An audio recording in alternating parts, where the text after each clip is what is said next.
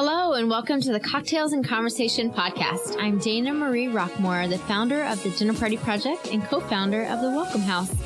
I'll be inviting intriguing guests over to my home to chat about some of my favorite things: cocktails, story, the Enneagram, and rest. Hey friends. Welcome again. I am always thrilled with folks in Orlando doing wonderful and beautiful things.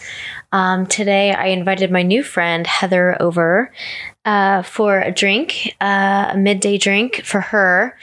I am sadly not drinking right now. I'm just doing a little bit of a cleanse or a break, I guess. Not really a cleanse. Okay. So anyway, but I am very excited for her story because it was much more in-depth and all over the place and wonderful than I could ever imagine. If you have met Heather, you would know that she has got, or if you've been to her shop, it is a very lovely addition to Orlando. It's called Golden Hour Wine, which sadly I do not drink wine, but she has about 700 offerings there. So if you are into wine, this is the place to go. So I'm excited for her story and for her drink. That I think this is the drink that I am craving the most. And when I resume having beverages, it will be probably the drink that I will probably have first. But I've been really missing a Negroni. So I made my favorite drink at the moment with my favorite gin, which is Monkey 47. It has 47 different botanicals and magical. I don't know. It's so good. It's so good by itself. It's so good in drinks. I would have to say I just really enjoyed it. It makes for a great Negroni. So if you're going to make a Negroni, all you need to know is 1, 2, 3. It is 1 ounce each of gin, of Campari, and sweet vermouth. And then you're just going to mix that up with some ice and then pour it into a rocks glass or up, however you choose. You are going to stir it, and I would not shake it, but that's just me. And so pour in a rocks glass with a rocks cube, and a little bit of a orange peel to top it off. And that's it. And it is wonderful. And this episode is wonderful. So I hope that you greatly enjoy. Cheers. This episode of Cocktails and Conversation is brought to you by the Dinner Party Project. The Dinner Party Project is all about connecting humans around the dinner table. Right now, we are mostly based in Orlando, Florida.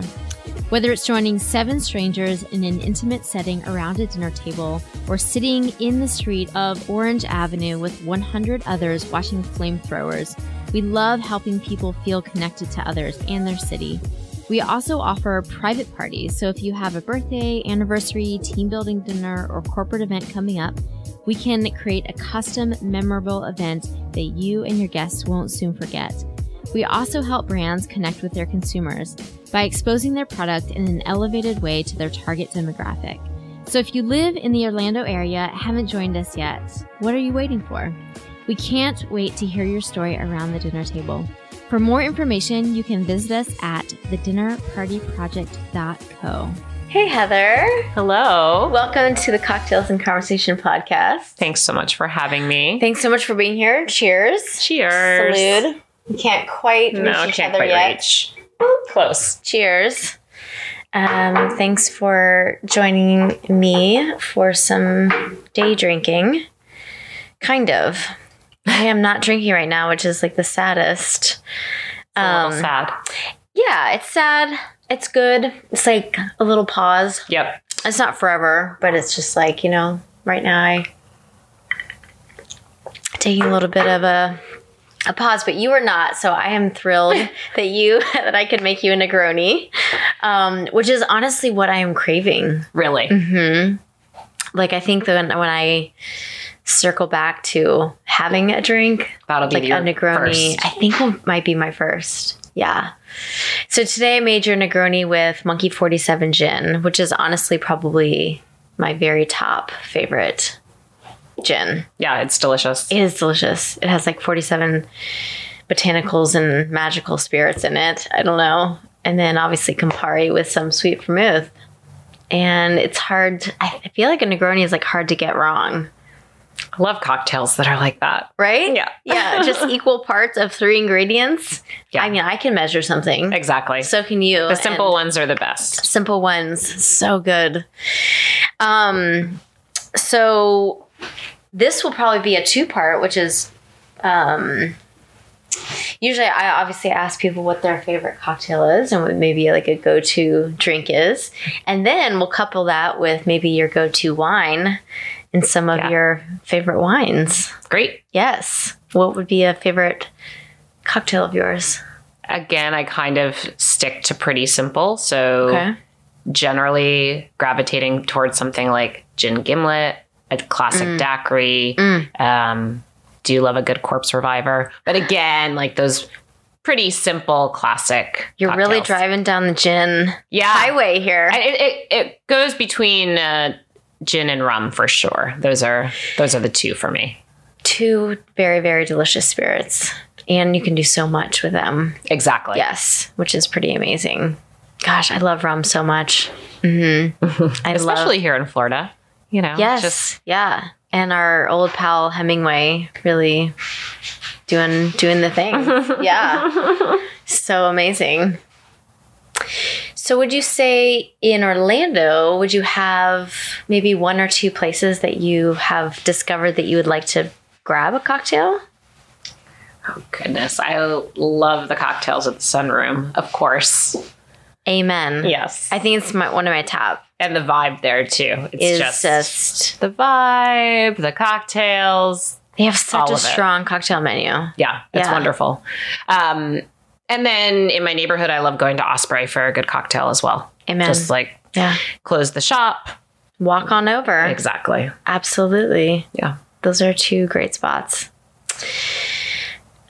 Mine might be Sunroom and Domu. I love sitting at that bar. I've never sat at that bar. Just gone for the food? Yeah, I've sat at the chef's counter. I've sat at a table inside and outside, but I've never sat at the bar. Okay. I don't know why. Just worked out that way. I do love sitting at a bar. Same here.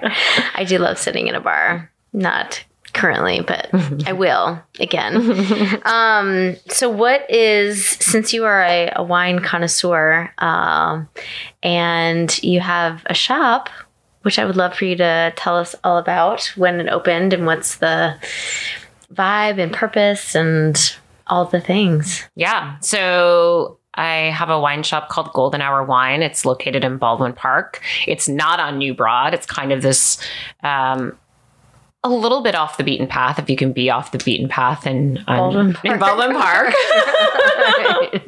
Yeah. It's actually a block off of New Broad. So it's right down the street or around the corner from Sado. Tiny little shop. It's probably about 600 square feet, but we have just about 700 wines that we, unique wines that we fit into that space. Right. Everything in there is something that all the wines in there are wines that I really care about. They're small production. Have you tasted almost 700 wines? That's a great question. Yeah. I have tasted the majority at some point, not necessarily this vintage. Okay. That would be very hard. It would be challenging. Yes. But I do certainly make an effort to taste most of what's there, even if I have tasted it in previous vintages. Right.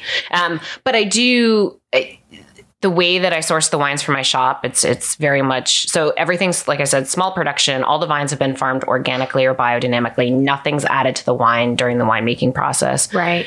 Which sounds like a silly thing to say, but wine is not like packaged food.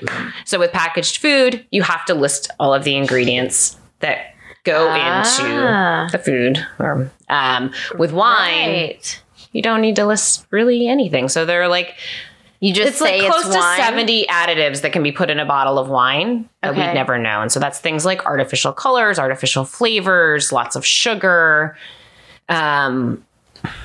thickeners. It's like some people don't like to drink red wine because their teeth turn red when they drink red wine. Right. Well, the only reason their teeth are turning red it doesn't have anything to do with the grapes themselves or wine. It has to do with what's being added to the wine. So your teeth are not going to turn red from any of the wine in my shop. Interesting. But, I think for me, I say this often and I really feel that like, clearly I love wine. I love natural wine, which is the type of wine that I sell in my shop that I kind of just laid out the details for. But, for me, wine is very much a vessel, and it's about bringing people together. It's about crowded tables. It's about sharing wine and food and stories. And, oftentimes I think back to like, if I had to identify my favorite wines, first of all, it probably changes pretty often.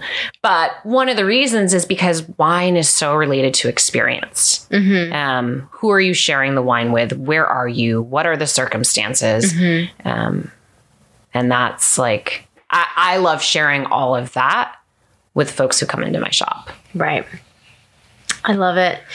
Do you have a wine that would be like a go-to, or it's like a type of wine? I know you mentioned you do love champagne. I do. Yeah. I'm a huge grower champagne fan. Bubbles in general, honestly. Okay. I just think I kind of go with everything at any time of day. Right. Food, no food. They're just, so often we think like they're reserved for a special occasion. Oftentimes I'll order a bottle of sparkling wine at a restaurant. And this isn't everywhere, but in certain places, folks will say, "Oh, what are you celebrating tonight?" And I'm like, nothing. Sure. Like sparkling wine should be on every table. Sure. Fair enough. All right. I'm also a huge fan of German Riesling, particularly for the kind of food that I enjoy eating. So I really love spicy food, and just like a kiss of residual sugar can really cut through that spice. Okay. It's a good pairing. Yeah. Yes. I sadly, as I've mentioned, don't drink wine unless it's sweet vermouth, which I am obsessed with, or like a port or like something like that. And I will always try it. Yeah. So, and I, of course, like wish that I had a better palate for wine in that way, because I know that it's a big part of dinners, and it's so fun because people love bringing a bottle of wine to a dinner party. Mm-hmm. And that's something that's really fun to like share that bottle, right, with the table, and kind of like having that experience. So either we share, a bottle of that people bring, and or like I have bottles, on hand, that I'm always doing my best to like, is this a good match, or is right? Like, I don't have a ton of different varieties on hands. I usually kind of like stick with the main one. Like I don't have the capacity to like house like 10 or 12 different wines, but I'm always like asking other people like, oh, what's like a good pairing with this? Because I kind of like don't really have any framework for that. And honestly, when it comes to pairings, I mean, certainly there are better pairings than others. Mm-hmm. But I do think so much of it has to do with, what do you like? What does your palate gravitate toward? It's very rare that wine isn't going to go with a certain type of food. It may not be as good as another pairing. But like, it's very, very rare that it will clash. I mean, I've had instances where it's clashed. Okay. Do not get me wrong. Recommend. But I don't know. Good wine often goes well with food. Okay. Period. Well, that's my humble take on opinion. it. Yeah. Right. So with wine often comes stories, and that's one of the reasons that I do dinner parties is I love sharing stories around a dinner table, and I love sharing stories of people in Orlando that have just kind of done or are doing very interesting and amazing things in Orlando. So with our story, I kind of feel like we're just kind of put into the universe. We don't get to really choose when and where. We are placed kind of placed in the universe. We don't get to choose our family of origin. We don't get to choose, like our socioeconomics. So there's a lot we don't get to choose. But once we get here, then we're all trying to figure it out from there, right? Mm-hmm. But I would love to hear a little bit more about your story and just kind of like where you landed in the universe and like the family that you landed in and kind of family dynamics and kind of what those kind of 0 to 10 years were like for Heather. I'm from upstate New York originally, pretty far upstate. So like practically the Vermont border. Okay.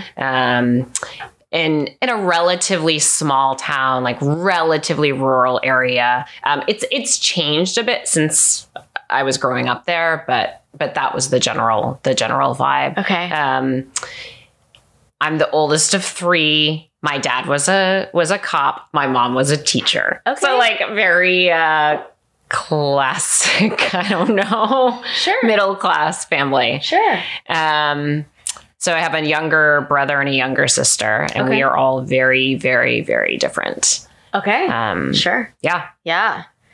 Was like growing up, was there like times where you felt like closer or not as close or? I mean, I would say that we are, while we are different, we have always been pretty close. But kind of all just always did our own thing at the same time. Right. Just kind of like intrinsically very different. Yes. Yes. My obsessions as a kid were like, 1, doing well in school. Okay. Wanting to please my parents. And just being a good kid in general. Like Sure. I always tried to do the right thing and was very afraid just internally, not because of anything anyone was putting on me, Sure. like no pressure that my parents were giving me. But I just always knew. felt this internal drive to do quote unquote the right thing. Yeah. Interesting. I'm sure I know my brother did not appreciate that very much. But then the second thing was I was very obsessed with baseball, like obsessed. And it was something that I always like, it's funny now looking back because it seems so silly, but it was something I kind of always tried to hide because I didn't think a girl was supposed to be obsessed with baseball. I didn't hide it from my family, but I hid it from like people at school. Okay. Yeah. Sure. Because that felt a little bit not unpopular, but just not maybe among your peers, maybe not as much they all cared about like Barbie dolls and then later Teen Vogue or whatever. And I could have cared less. All I wanted to do was talk about, read, and write about baseball. What was your team? The Mets. The Mets. New York Mets, yeah. The New York Mets. 100%. Okay. And that was it was great because that was very much a connection that I had with my dad. And it was a great bond that developed between us through that.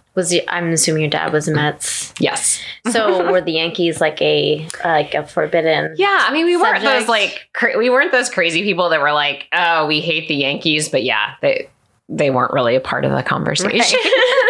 Right. I can imagine.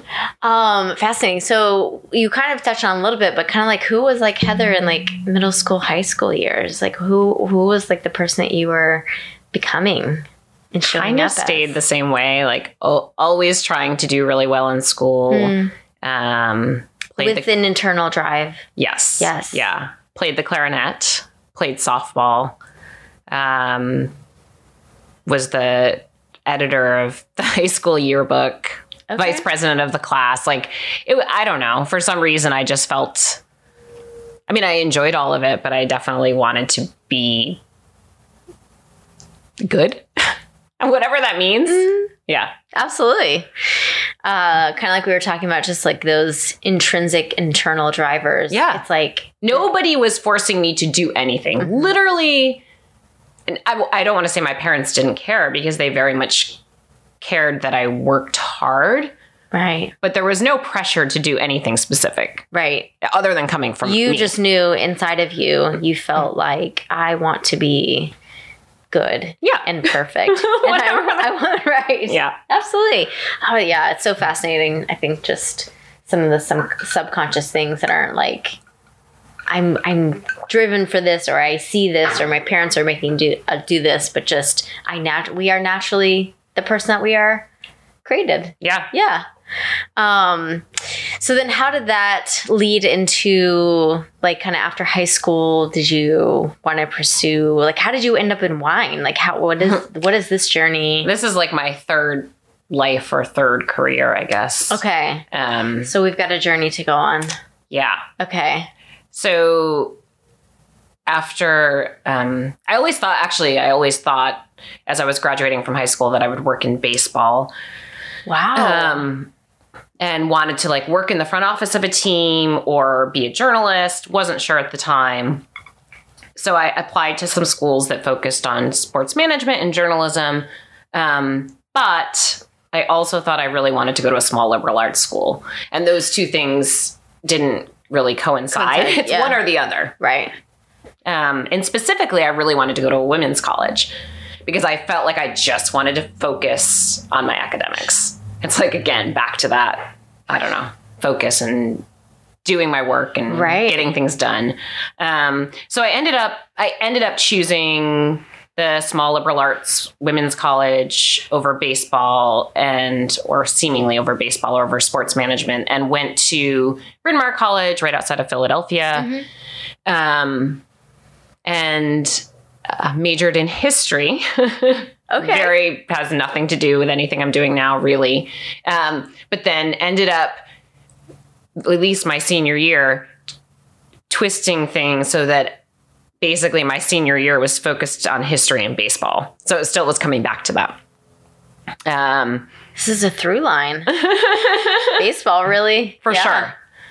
But then when I graduated or was getting ready to graduate, I felt I was surrounded by a bunch of very liberal driven women who were like very focused on giving back. And the idea of going to work in baseball at that point seemed, again, it was like kind of this embarrassment, I guess. Like a different kind of embarrassment than I had when I was a kid, but an embarrassment again. Okay. Sure. So instead, I applied to Teach for America. Oh, yeah. And ended up getting accepted and went to Washington, D.C. to teach there. And ended up... So Teach for America is a 2-year commitment, and I ended up staying on at my school for 6 years in total. Oh, wow. So I was an elementary school teacher for 6 years in DC public schools. Which was like literally the most challenging role I've ever had. Sure. And I have so much respect for teachers. Absolutely. Like, 100%. I don't know how they do it. No. And teachers that not only teach all day and then go home to their own children. Like, it's a lot of work. It's it's emotional, physical. Like, it takes everything. Mm-hmm. I can imagine. I mean, it's so silly, but you can't just be like, oh, I have to run to the restroom. Like, you can't just do that when you have a classroom of 22 children sitting there. You have to navigate your day. Yeah. Everything. So yeah. That's crazy. I did that and then was really enjoying it and found I was really happy with it and found a niche for myself and like loved my school community. But I was like reaching my late 20s and there was the baseball thing again. Okay. Your heart is always continually drawn to baseball. Yeah. Yeah. Was it the Mets that you wanted to work for specifically? No. Or like, I mean, and if anything, it was almost this idea of, and this is what kind of ties back to now, but also to my classroom. It's like this idea of creating community, right? Mm-hmm. Creating a classroom community, like that's, at the most basic level, the only way to be a successful teacher is if you create a positive classroom community. Mm-hmm. And then when it came to baseball, at that point, it was less about the game for me. And it was more about how sports teams affected communities, large and small, depending. So I decided to leave teaching and went to grad school and got an MBA and a master's in sports management. So you did it in the end. Because I was like, well, if I just all of a sudden go and apply to jobs in baseball, they're going to be like, why is this woman in her late 20s who's been an elementary school teacher in DC applying for positions to work with us? Like, this doesn't make any sense. Okay. So I went to grad school, and that was really so much about networking and meeting people. Where was that? It was at UMass Amherst, so Western Massachusetts. Yeah. Yeah. I have family from Amherst. Ah, yeah. It's a beautiful area. So let's see. I spent the summer between my 2 years working for the Philadelphia Eagles. Okay. So football, not baseball. But I was actually working for their nonprofit. And again, that felt like a good sort of direction to go in. And ultimately, I ultimately knew I still wanted to stay in baseball, but I decided at that point that it wasn't Major League Baseball that I actually wanted to be a part of. It was minor league baseball, because in minor league baseball, there is more of a focus on community. There is more of a focus on hospitality. And also you're not pigeonholed into, oh, I am the director of marketing. No, when you work for the front office of a minor league baseball team, you do a little bit of everything. Sure. Including clean the restrooms, but that's fine. Like, wow, you just do it all, but you really understand every aspect of the business, and you feel, wow, you're engaged, right? Yes. I mean, physically, you are like hands-on. Yeah. Yes. Yeah. Fair enough. Exactly. Yeah. So I ended up, I started as the director of ticket sales for a minor league baseball team affiliated with the Houston Astros. Okay. And then transitioned to becoming a director of fan development, which was kind of, it encompassed community relations, tickets, and sales and merchandise. Right. Yeah. This is like so many parts that like don't exactly go together, but they like how fun is it to like see. I love it that kind of our generation is like, you don't have to be stuck in one thing for 40 years, that you can like pursue something, right? You did the teaching thing and that was, you're successful there. And then you decided, okay, like that was one part of this chapter. Another chapter is going to be pursuing baseball. And you're like, okay, now I have to like get my hands literally in this and then figure it out. And you got to your end goal of working in baseball. Yeah. Yes. And you said for the Astros? So it was, the Tri-City Valley Cats was the name of the team. Okay. And that actually brought me back to upstate New York randomly, like an hour south of where I grew up. Okay. And they were, the Houston Astros affiliate. Right. Houston Astros. Okay. Yeah. Cool. So did you feel like you're like, oh, I've landed somewhere that I feel like I really wanted to, like, this is where I wanted to be? Yes. Yes. And pretty quickly, I felt relatively good at it. And I was moving up in the organization and I was being recognized in the league. And there were lots of factors going on. But one of them was that all of a sudden I wasn't sure that I could see myself doing that forever. And it kind of, while I always felt comfortable in the day to day, it was still very much a good old boys network. And it wasn't that I was running away from that piece, because that part I didn't really care about so much, but it was also like very young and very immature. Like the staff? Yeah. Like everybody wants to work in baseball. Everybody wants to work in professional sports. Okay. And so everybody like along those lines. Yeah. There's a certain type of person that wants to do that.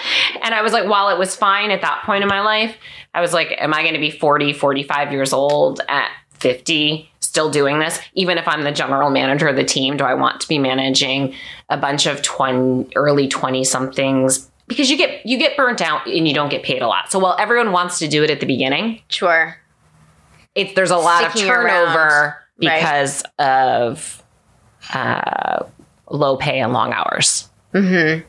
that would make sense. Was it more rare for a woman to be in any of the roles within baseball, or was that? Yeah, I mean, there were still even at that point, far fewer of us in general. Right. Yeah. Okay. And that was probably something interesting to navigate as well. Yeah, it definitely was. But I like that sort of challenge. It was more I don't mind that sort of challenge. It was more the like immaturity that really over time. And it wasn't even at the moment. At the moment, I felt like I could handle it. It was like, do I want to in be 20 years? Yeah, like am I is still this going to be dealing with this? Yeah, I couldn't envision it. So after all that buildup, I left that job. Okay. And I went back to education briefly. Okay. But not back in the classroom. I was a recruiter of teachers. And so I was recruiting teachers for Teach for America? Well, close. So for a charter school organization that had schools in Troy where I was. Okay. And also other parts of upstate New York, Boston, Brooklyn, Newark. Oh. And so I was New England. Yeah, the New England tri-state area recruiting people, but mostly focused on the Boston, Troy, and Rochester schools. Okay. But doing a fair amount of traveling and I was in Rochester a couple years ago. Oh, really? Visiting some friends. Yeah. Did you go to Good Luck? I feel like that would be a place that you would really like. I don't remember that. I went to a couple restaurants there, but sadly I don't remember if that was one of them. But I do remember that I really enjoyed Rochester. I went in the summertime. Yeah, the time to go. I did go in the summertime. I do not love cold weather, so upstate New York would not be a place that I could envision myself living long term. I can thoroughly understand. And I actually grew up in Virginia near Washington, D.C. Oh, okay. Yeah, so Arlington. Yeah. And then Loudoun County, which is a little bit further out. Yep.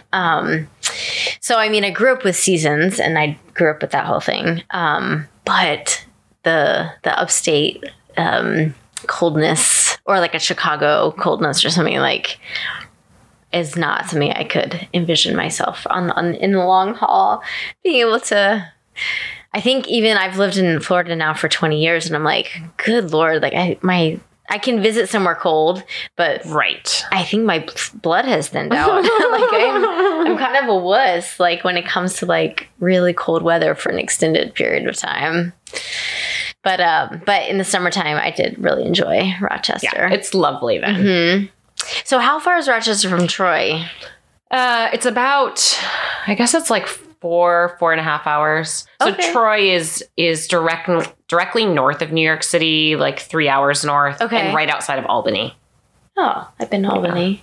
That must have been fun. Yeah. I was there for work. Okay. So I wasn't there for anything. I was like, well, here I am. It's all good. Okay, so you were kind of back in the role of finding the teachers to be in those different school districts. Yep. Right. And so while recruiting, I was doing a fair amount of traveling, obviously. Right. Did you have to go visit all those schools? Yeah. So I would drive to those locations and then occasionally we would go to other places to recruit. So like across the country. Oh, wow. And with all of that, and then in my own personal time, trying to travel a bit as well, I would constantly find myself on my travels or during my travels in wine bars. Mm-hmm. And it wasn't necessarily because I loved wine, honestly. I appreciated wine. I didn't know that much about it. I enjoyed it, and that's about it. But it was the reason I kept going back and trying to find new spaces was because of how comfortable they made me feel. They were generally, like 9 times out of 10, incredibly welcoming, calm, no TVs, comfortable spaces for women. Felt safe. Yeah. not like broy beer bars, obviously. And I liked that. And there wasn't anything like that in Troy where I was at the time. So then I think I wanted to travel even more because I just kept searching for that feeling.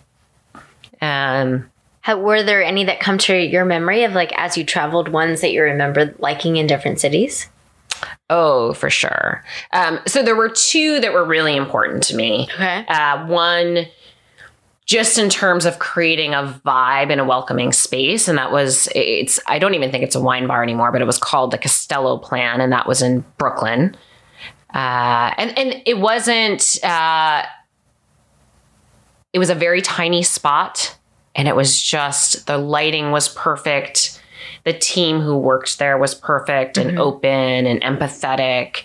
And they would do little snacks. And it was a spot that I could wrap up my day, like, because the offices for the charter schools that I worked for were in Manhattan. And so I could wrap up my day and go out to this wine bar and just like do a little work, read, hang out. And it just felt great. So that was like in terms of creating a space. And then the other one that was really influential to me for other reasons, or some of the same, I suppose, was a spot, or is a spot in San Francisco called Terroir.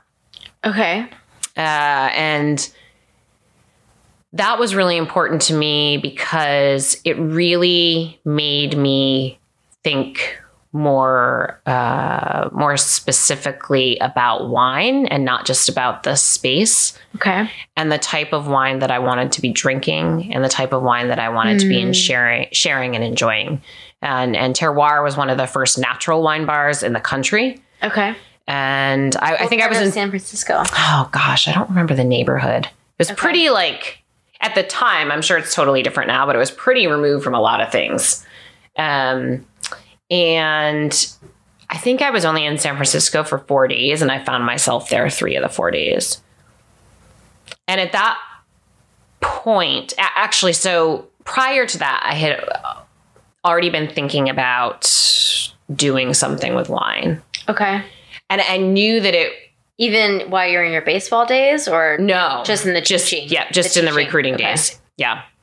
And at that point, I didn't really, the priority, what I knew was it needed to be a welcoming community gathering space where everyone felt comfortable. Right.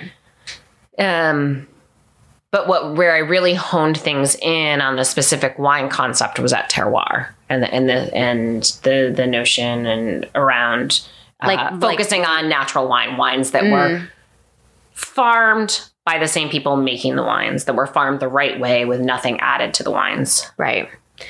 Did you ever do any like wine country exploring? I did a little bit of that when I was out there too, for sure. But truthfully, a lot of that is not, it's definitely not the wine that I feature in Golden Hour now. Okay. And also a lot of it isn't produced in the way that the wines that I get behind are produced.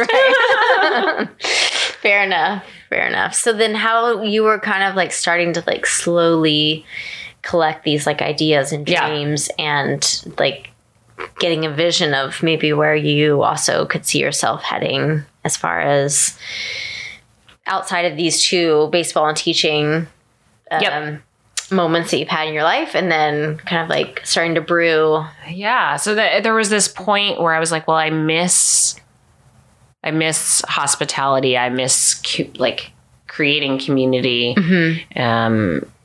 I also am sad that I don't have a place like these places in my community. And there was kind of like no wine bars. Oh no. It was literally all sports bars, beer bars, TVs. Okay. That was it. And the places, there was one restaurant that didn't have a TV and it had a chill vibe, didn't have very good wine. And it also like, I will not forget this only because they loved to like make fun of us after the fact, but they had these huge goblet wine glasses and they'd pour the wine all the way to the top. Ooh. And so when we opened the wine bar, and I'm kind of jumping ahead here, but when we opened the wine bar and we poured the traditional 5-ounce pour, Uh-huh. they would like passive aggressively on Facebook talk about their pours and how they're like real pours. But that's like small town upstate New York, right? I guess. That's what I They were chalked like, it up if you to want a be. real pour of wine. Come to us. Right. We're serving, what is it, Carla Rossi or something? Oh, literally. I'm sure that's what it was. I don't recall exactly, but Right. yes. Good Lord. Or Right. like- That's a different era and different demographic Yeah, to exactly. serve. Literally. So eventually my former business partner and I decided to bite the bullet Okay. and figure out how to open a space. And In Troy. In Troy. Okay. Decided not to leave Troy and to just figure out how to make it happen there. Right. And economics were in real estate and all of that was so different. This was almost 10 years ago. Okay. I know that doesn't seem that long ago, but at the same time, it was like a different world back then, and especially in upstate New York, because upstate New York had very much like now there's a lot of like hype around the Hudson Valley and people moving out of New York Catskills. City. Yeah, exactly. Oh, yeah. But back then, there was none of that. Like nobody cared, and they definitely didn't care about Troy, which Right. was about 40 minutes north of the Hudson Valley. Okay. Got it. So people weren't like, I mean, now people go to the Hudson Valley for a lot of vacationing Yeah. and it's the, relaxation and getting in touch with nature. And so, probably like I stayed in Kingston. Yeah. Yeah. Which I loved. Yep. Yes. Kingston's super cute. Oh, man. But even like Beautiful. 10, 12 years ago, it was not. Nobody was that. talking about it. No way. Right. Mm-mm. So they were like, is Troy on that path or in that world? It's curious. I would like to think eventually it will get there, but I wonder if it's just a little too far removed Far from the out. city. Mm-hmm. But I don't know. I mean, the way this past year has gone, maybe it's not. Right. The Maybe. past year and a half, wherever we're at. Yeah. Right. Interesting.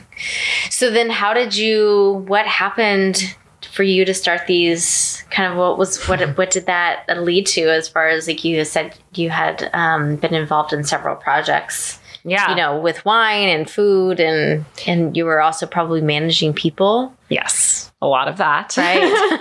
As you do in hospitality. Yes.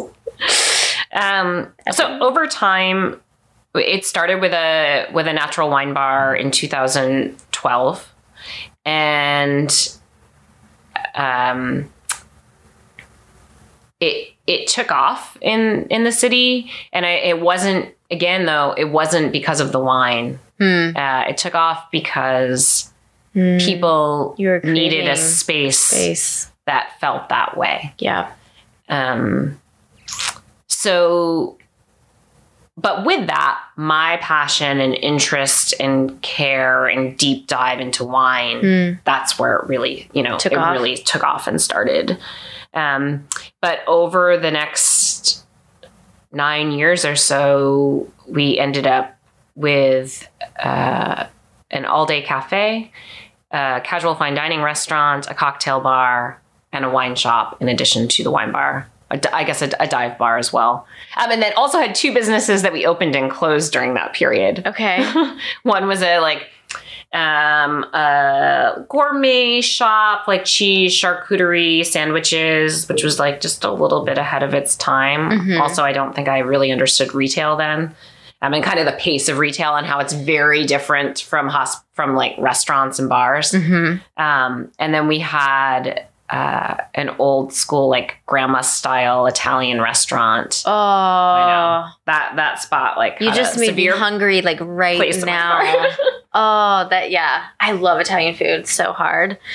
If there's one, It's danger zone. yeah, Yeah. Bread, the pastas, the sauces. all of it. And And then once you start, there's no I stopping. know.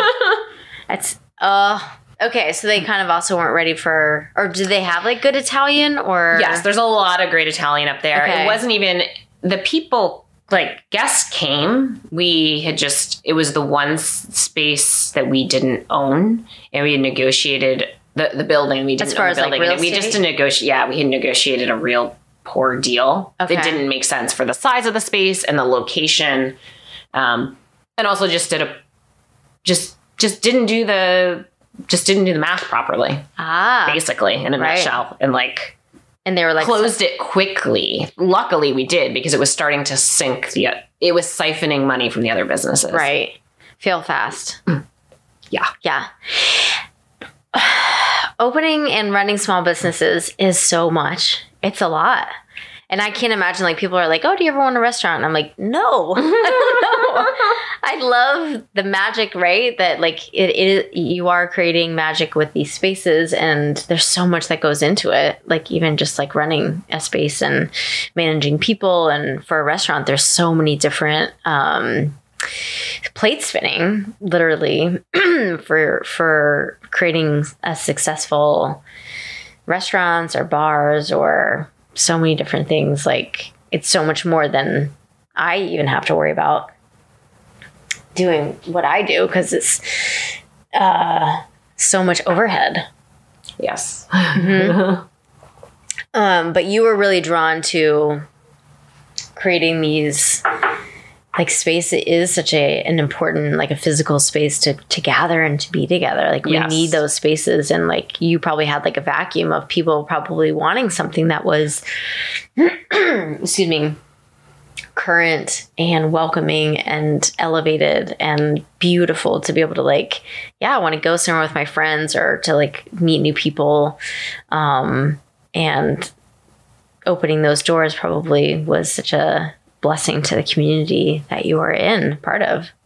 It was a really special time, and got to work with a lot of incredible people, got to meet a lot of incredible people, learn so much about myself. Sure. Had successes, had plenty of failures. Like, sure. Yeah, it was intense. Yeah.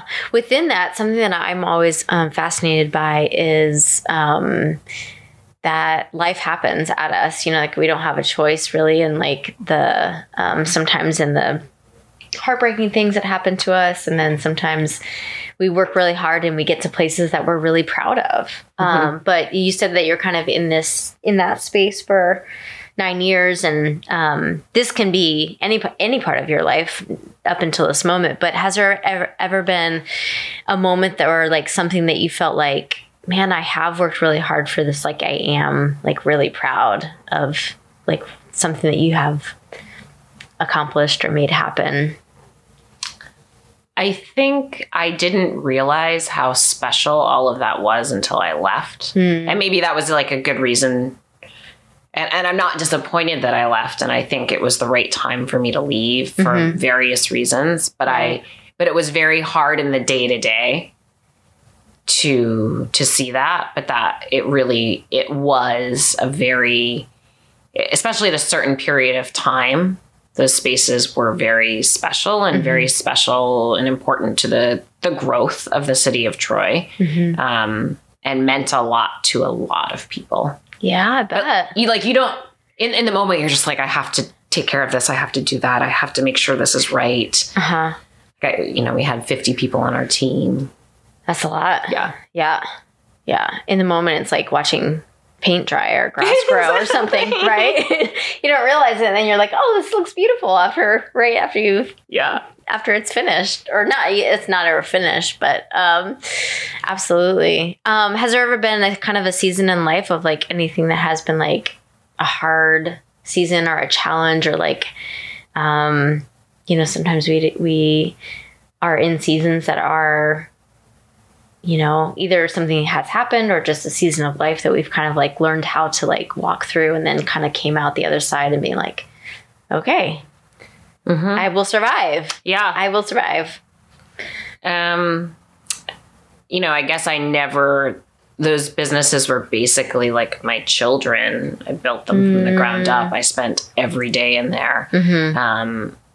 I was the operations manager, so to speak, and, like, but then worked behind the bars and host, like, I did whatever, and was very much involved in the day-to-day operation.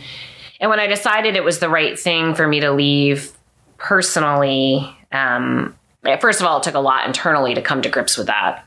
Like, is this really the right choice? Does it really matter how you feel personally? Like the professional side of you, this is you, this is who you are. But I think the biggest thing was when I finally like made the decision. I talked to my former business partner, and who also, like, I don't really want to get into the whole thing right now, but was also my ex-husband. And so, like, as you can imagine, that plays a role. And while, like, we worked together for a long time after we split, but at a certain point I realized, like, if I'm going to move on with my life and really be happy, it's time for us to do our own thing. Space, because it doesn't matter like how you get along or don't get along. There's still always that baggage, or there was for me. So I made the decision. I talked to him. We kind of started to figure everything out, set a date, and then it came time to communicate with the team. And I think that was like heartbreaking. Yeah, for sure. And so I first told the managers, and I was bawling. And then I wrote an email to send out to the staff as a whole, because there was no way to tell everyone individually. Sure. And no way to get like 50 people together when you're running restaurants. And then just be like, stand in front of everyone and say, I don't know. Sure. So I sent out an email, and then I was bawling all day. Sure. You're closing a chapter. Yes. Yeah. Yeah. And that kind of feels like I've sunk so much blood, sweat, and tears into building over 9 years in Surely. And then after that is time to, like, you've already had some chapters in your life, which is amazing, right? And so you've done some very different things. And then from there, you're like, and now this part is now going to be behind me. And then the future is in front, but it's never without, you know, we're humans, right? We have that tie to our obviously emotions and how we're feeling. And so we have to walk through it. There's no way around it but through. Exactly. That's tough. And so much identity attached to it. And the restaurants or the spaces were successful. They were, they were recognized. The restaurant was a top 100 wine restaurant in Wine Enthusiast 2 years in a row. And the second year we were the only restaurant in New York outside of New York City. Oh. So it was like that was on big, you. Yeah, sure. But I think that was one of the first times in my life where, like, I think you and I talked about this previously, but like my professional life has always driven me. And it was one of the first, maybe the only point in my life where I finally stepped back and was like, what do I need personally? And none of this, like, literally, how do I tell myself, like, nothing else matters? What do I need to personally? Yeah. And so now you find yourself in Orlando, Florida. And welcome. Thank you. Yes. I love it here so much. Like, I have not looked back or regretted the decision for 1 second. And I say that without hyperbole. Like, I love it here. Oh, that just gave me goosebumps. That's wonderful to hear. And then you have now a very adorable, lovely wine shop, as you mentioned, Golden Hour Wine, which is in Baldwin Park, right in the middle of a bunch of things. But so how did that kind of come to be, and how did you land in Baldwin Park and order 700 wines and say, I'm here to stay with 2 dogs? Yeah. So it started, the first place was that I looked at was in Winter Park, and then that didn't work out. And then the second place was on Mills, and I was excited about that spot, but there was something that just didn't feel right to me. And I randomly stumbled upon this place in Baldwin. And it seemed kind of odd because it's very tiny and it's in the middle. It's like literally in the middle of the neighborhood. Like, there are townhomes and apartments and homes right around me, and Golden Hour's in the middle of that. But that was really what I wanted. I wanted to be in a walkable neighborhood where people could be, walking their dog home at the end, after they get out of work and pop in and taste some wine and then grab a bottle to take home or share a glass with friends. Really I want the neighborhood, the community to use the space in a way that makes the most sense for them. And as we know, like Orlando doesn't have a ton of walkability. So in that way, Baldwin Park really seemed like a good fit because walkability was really important to me with my previous businesses. And I, in the idea of a neighborhood wine shop, you kind of need a little bit of that. Sure. Absolutely. It's like the little wine shop around the corner. Yeah. Right. Exactly. And you're doing it. And you have been in business for... It's almost 7 months now. Okay. Yeah, I was just thinking about that. Wow. Doesn't seem possible that it's been over half a year. But... And you've you opened your doors and welcomed the neighborhood in and... Yeah. Orlando is... The rest is history. Great. And your shop is also very lovely, beautiful, minimalistic, and it feels like it reads a lot of Heather. Thank you. Yeah. So you got to design as well. Yep. Kind of like, all right. I mean, you've been down this road before, and so now you get to reimagine something. Yes. And that was really fun. Yeah. Because I got to do it after having learned a lot along the way. I bet. Yeah. Yeah. That's incredible. And we're so excited that we're going to partner together for something. Can't wait. Can't wait. It's already November, which is unbelievable. But November 30th, we are going to do a French fete. And you are going to showcase... A bunch of French wine? A bunch of French wines for all the wine enthusiasts out there. And then we will do some French hors d'oeuvres and just a little bit of food and a little bit of wine. Yes. And gathering around your table in your little shop, which will be really fun. Yeah, so I'm really looking forward to it. People can buy tickets to that. We'll have a 6 p.m. seating and an 8 p.m. So hopefully we'll get some neighborhood folks and then other folks just in there to discover your shop. Exactly. And if they are enthusiasts, then they will not be bored. I was like, oh, good Lord, if I liked wine, this would be the place to be. Because I'm literally surrounded on all angles. And I'm sure you have so many different bottles that you get to share with people just to taste around the globe. Yeah, it's a lot of fun. That's pretty amazing. Well, thanks for coming down and opening up something that I'm sure a lot of people will really enjoy. Like you said, you're kind of like when you open those doors and you're like, here's what we have to offer. I think Orlando really responds to people that put thought and effort, into a space and into offerings and things of that nature, which is really cool. So we've kind of like heard a little bit about it in your story along the way, but the Enneagram for me has been something that's been very helpful for me. And it's kind of like a roadmap, I feel like, in terms of personality wise. And I've also been I have a degree in psychology and okay. I thought I was going to be a therapist. But life kind of took some different routes. But I am fascinated by people's stories. And I think learning the ways I think that we're innately wired can be very, very different for a lot of people, obviously. But I sometimes couldn't really wrap my head around how people operate so differently from me because we only know what's in our own operating system and our own brains.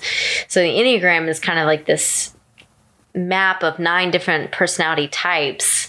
But within that, there's so many things that get to inform who we are and different ways that, of course, like our natural proclivities and then our family of origin, the ways that we have grown up and our nurture and how all of that melds to create the human that we are. And then being adults get to grow into and being able to either hopefully look at some of this stuff and be able to see the shadow and the light. so for me, it's been like super helpful in that way. And I'm always like wanting to chat about it in that way. So thank you for looking at it in brief. But when you looked at it, you kind of felt like maybe there was two that you feel like you would maybe land on within those. And I think it would make a lot of sense. I think it was a mix of 1 and 3. So the reformer and the achiever. The former and the achiever. Yeah. I definitely see obviously a lot of that through your stories. Being, like you said, kind of just like naturally self-driven, right? To want to do good or to do the right thing, which is very much the one is like, they can be very driven by the right and the wrong of things. Like they see it very clearly, right? And then the vision of wanting to like do something and be able to bring people along in that vision to make something happen takes like, people with knowledge and motivation to lead people well in that way. Both the 3 and the 1 have a lot of capacity for that, for leadership. And kind of like, all leadership is how we invite people in, right, to that story, and how we invite them in and help them to accomplish the roles that they're in, or what needs to happen to get to the place to make the thing happen. It could be good or it could be toxic, all the things, right? But yeah, so like, you've seemed to land in some of those kind of leadership roles, or very driven, like you said, kind of like internally, right? In some of the careers that you have chosen. Yes. Throughout your life.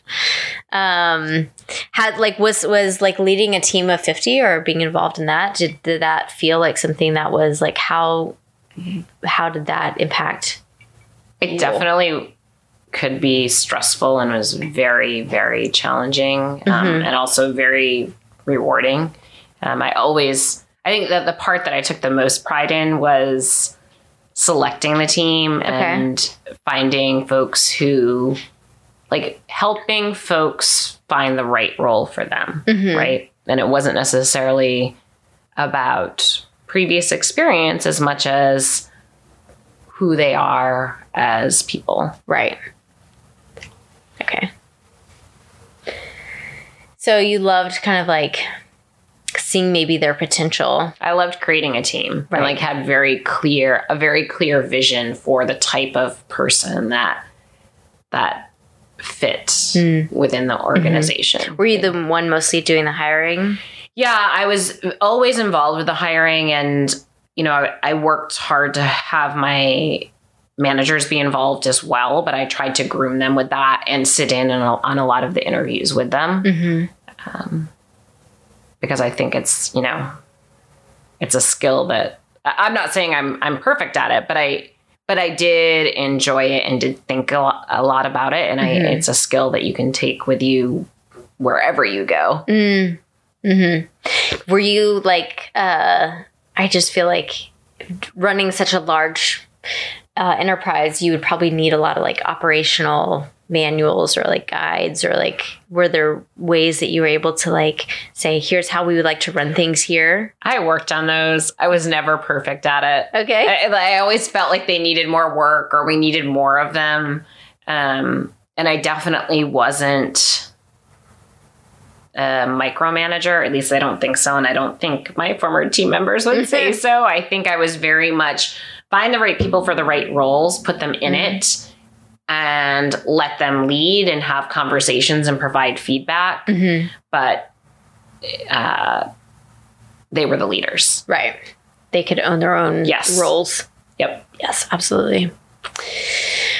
Excuse me. Fascinating. Yeah, it is interesting just how much, when when you are leading, to be able to have empathy, things like empathy and vulnerability, and being able to, these are some of the things that I think that I wish that I had known earlier on in my life, just how important it is to like understand that people are coming from very different places, and maybe their communication is very different. Right. And it's not wrong or bad. Their reward system is very different. Like some people want $100 bonus. Some people want you to tell them thank you to their face. Somebody wants you to sit and have coffee with them. Yep. Right. So each of us can be very, very, we interpret the world in very different ways. And then retaining, like as you're in hospitality, being able to retain a talented team takes a lot of navigating different personalities, because we need all of them to have a functioning community, society, all the things. And as like, a manager or somebody that is, directing the way that you want an operation to manifest, it is like keeping a lot of people happy in a sense of being able to communicate with them where they are, in their personality, different personalities.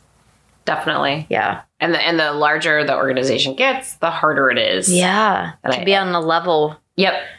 And I never felt, it was something I always cared about, and it was something I never felt good enough at. Like I just always felt like I always felt like I was failing someone. That's probably part of life. Yeah. Yeah. Everybody. Yeah. Yeah. There's never going to be a perfect execution of everything. Right. Yes.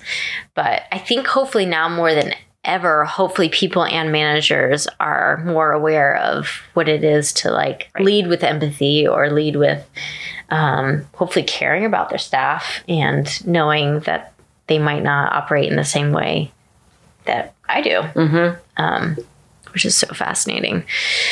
So the last topic is actually my very favorite, and I could talk about it all day, but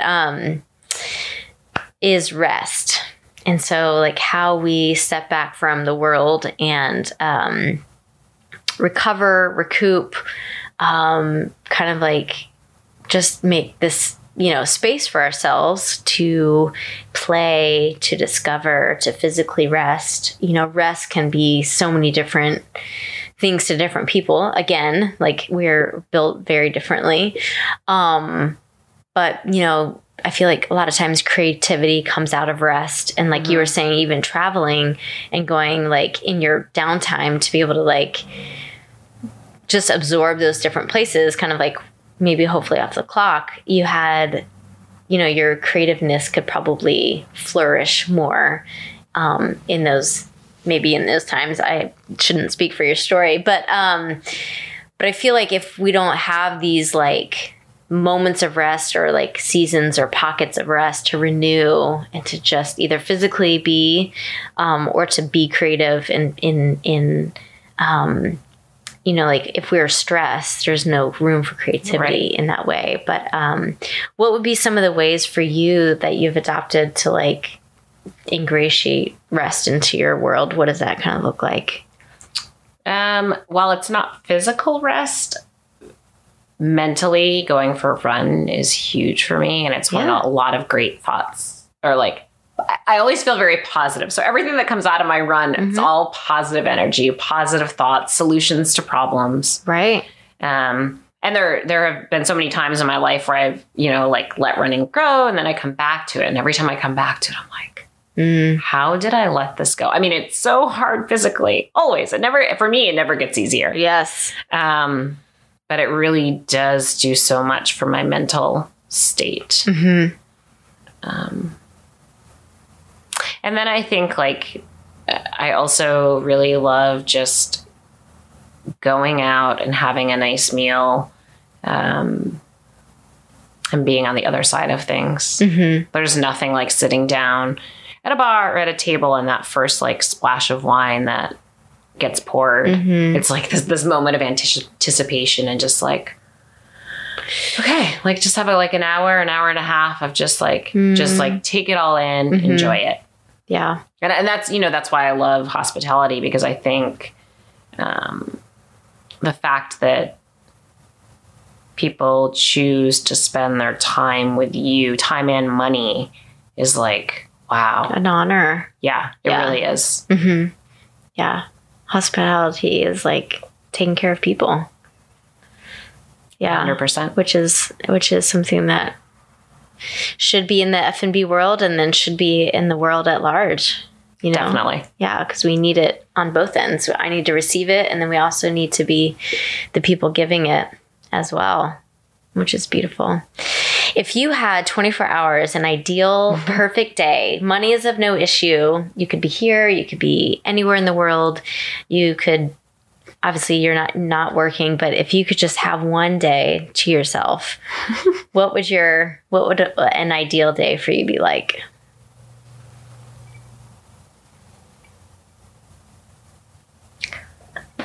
I don't know.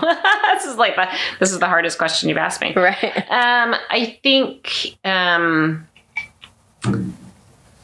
I would. I don't know.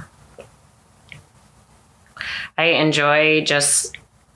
I don't feel like I'm like. I really want to plan a trip to Europe sometime soon, but I don't know if that's like.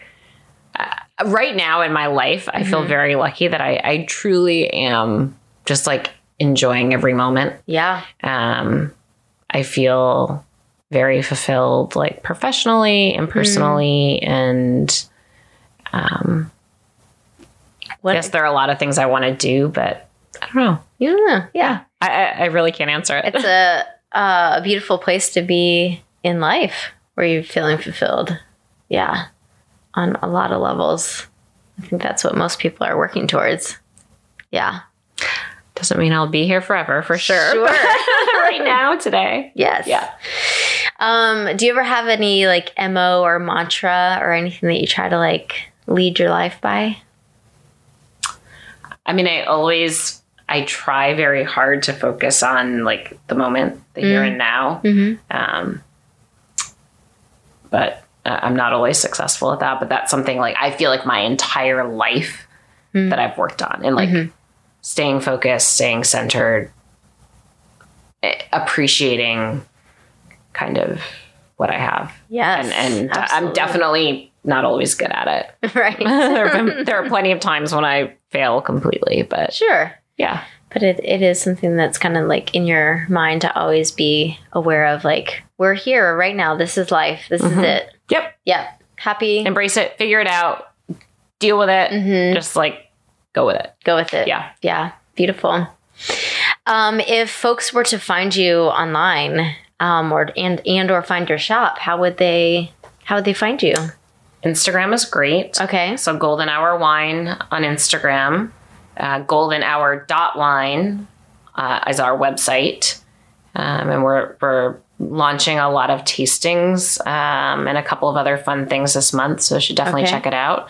And then personally, my Instagram is Heather Levine, I think. I'm not. I think it is. Okay. Fair enough. Yeah. Good. So if people want to follow all the fun wine things that you're doing. Yeah. Yes. Definitely Golden Hour Wine on Instagram. That's your like. Yeah. Main landing page. Absolutely. And then if people want to join us on November 30th, we'll be doing a little wine event then. So hopefully people will join. Thank you so much for taking your time and just chatting with me. And it's so fun to learn more of your story. And who would have ever known teaching baseball and all the things that like life is made up of, all these like different moments. And sometimes you meet people, but you don't really know the full story of like how they got to the spaces that they are in now, and the challenges and the successes. And life is always evolving and changing, and people are beautiful and very resilient. So for sure. Yeah. Thanks for spending some time here. I appreciate it very much. Until the next time. Yes. Thank you a million times over for listening to Cocktails and Conversation podcast. I hope you have enjoyed all of it. If you have, would you do me a huge favor and rate, comment, and subscribe for more Cocktails and Conversations?